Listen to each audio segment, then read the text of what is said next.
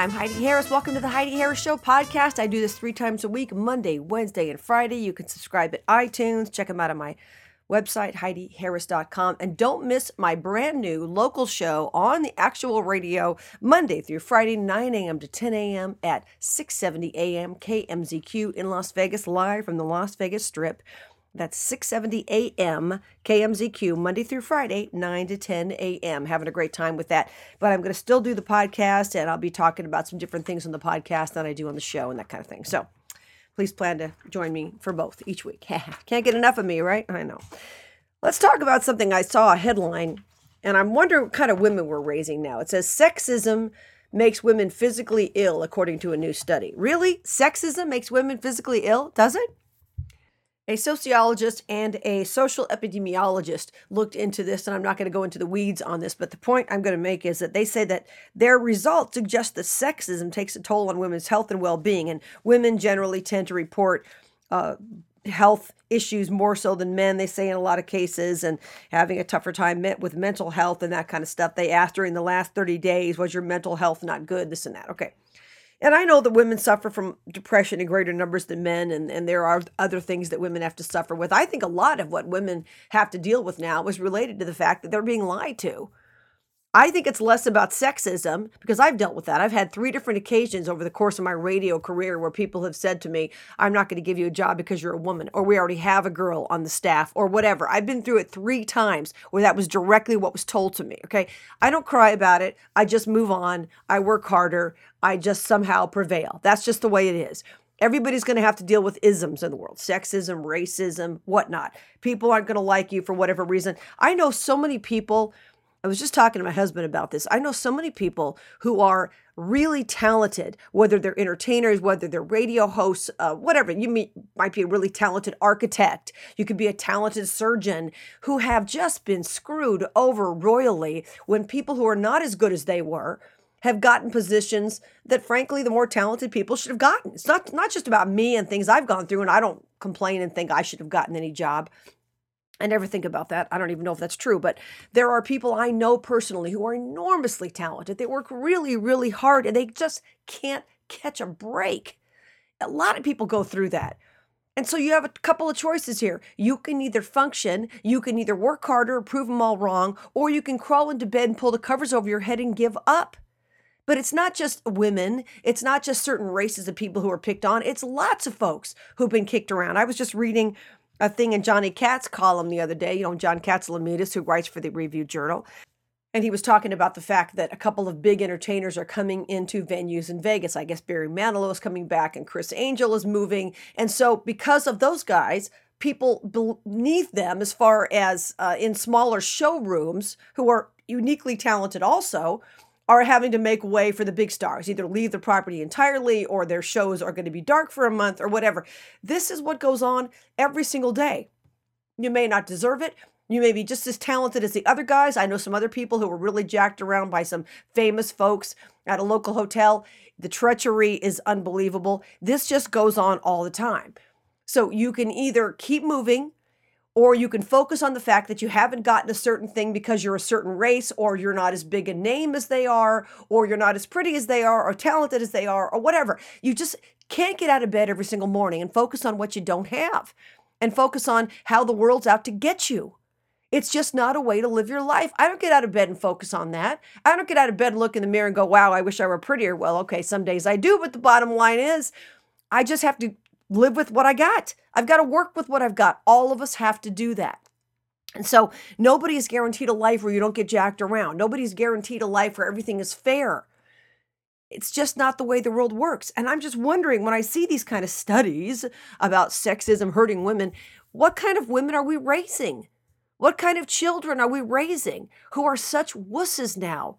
You can't correct them on Twitter, or they threaten a boycott. You can't tell them anything in school. You can't wake a child up in school when they're sleeping without a teacher being in trouble. I mean, you can't do anything anymore to challenge the younger generation. It used to be that kids actually were encouraged to listen to adults. You read the book of Proverbs. How many times does it say in the book of Proverbs, for example, how many times that younger ones should listen to the wisdom of their parents, and obviously the wisdom of God too?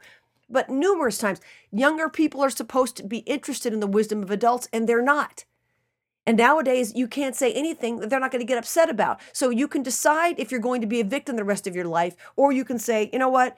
I'm actually going to move forward and just work harder, and I'm not going to focus on the unfairness of it. Because every single one of us have dealt with it. I've got friends who are Black who've dealt with it. I've got friends who are females who deal with it. And of course, white males now I know some white males who've missed out on some opportunities without mentioning what they are, major opportunities that they could have gotten because they had every other qualification except their pigment was wrong. So because they were a white male, they weren't going to get that slot. That's horrible.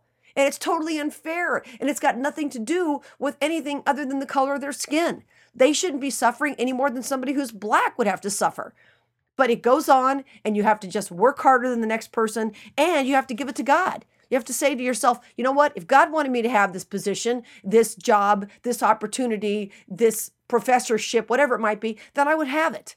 You simply have to. I'm not saying you give up. I'm not saying you just shrug your shoulders and go, whatever. You don't. You keep moving. But you also don't get bitter about the situations that you don't have. And if you go to work every single day worrying that some guy's going to say some sexist thing to you, how are you going to possibly function in the workplace? You're not going to be able to. How are you going to possibly function as a mother? You're not going to be able to. And this is the problem, what I said about lying. We have a generation of women, well, a couple of generations now, who are lied to. That's one reason they're so depressed. They think they can do everything. They think you can be married, have kids, work a full-time job, and somehow it's all going to work. Meanwhile, they're working all day long. They don't see their kids but an hour a day. I can't imagine doing that. Work all day, pick up the kids from daycare or whatever, go to the grocery store. Everybody's tired. Everybody's cranky. You get home, you put the kid in the bathtub, maybe read him a story, and that's it. That's all the time you've had with your kid that entire day. Can you even imagine? What a lie that is. But the feminists have told us that we can do everything. So women get depressed because they look on Facebook or they look on some YouTube video and they see another woman who seems to have it all dialed in. Her house seems to be neat and clean. Her kids seem to be well behaved. Her marriage seems to be great. It's a lie. It's a complete and total lie. This is the kind of thing that's depressing women far more than anybody in the workplace. They just feel as if they should be able to do everything, should be better. And I know a lot of women who put all of their stock on Facebook and what everybody else is saying on Facebook. You know that Facebook's a lie, right?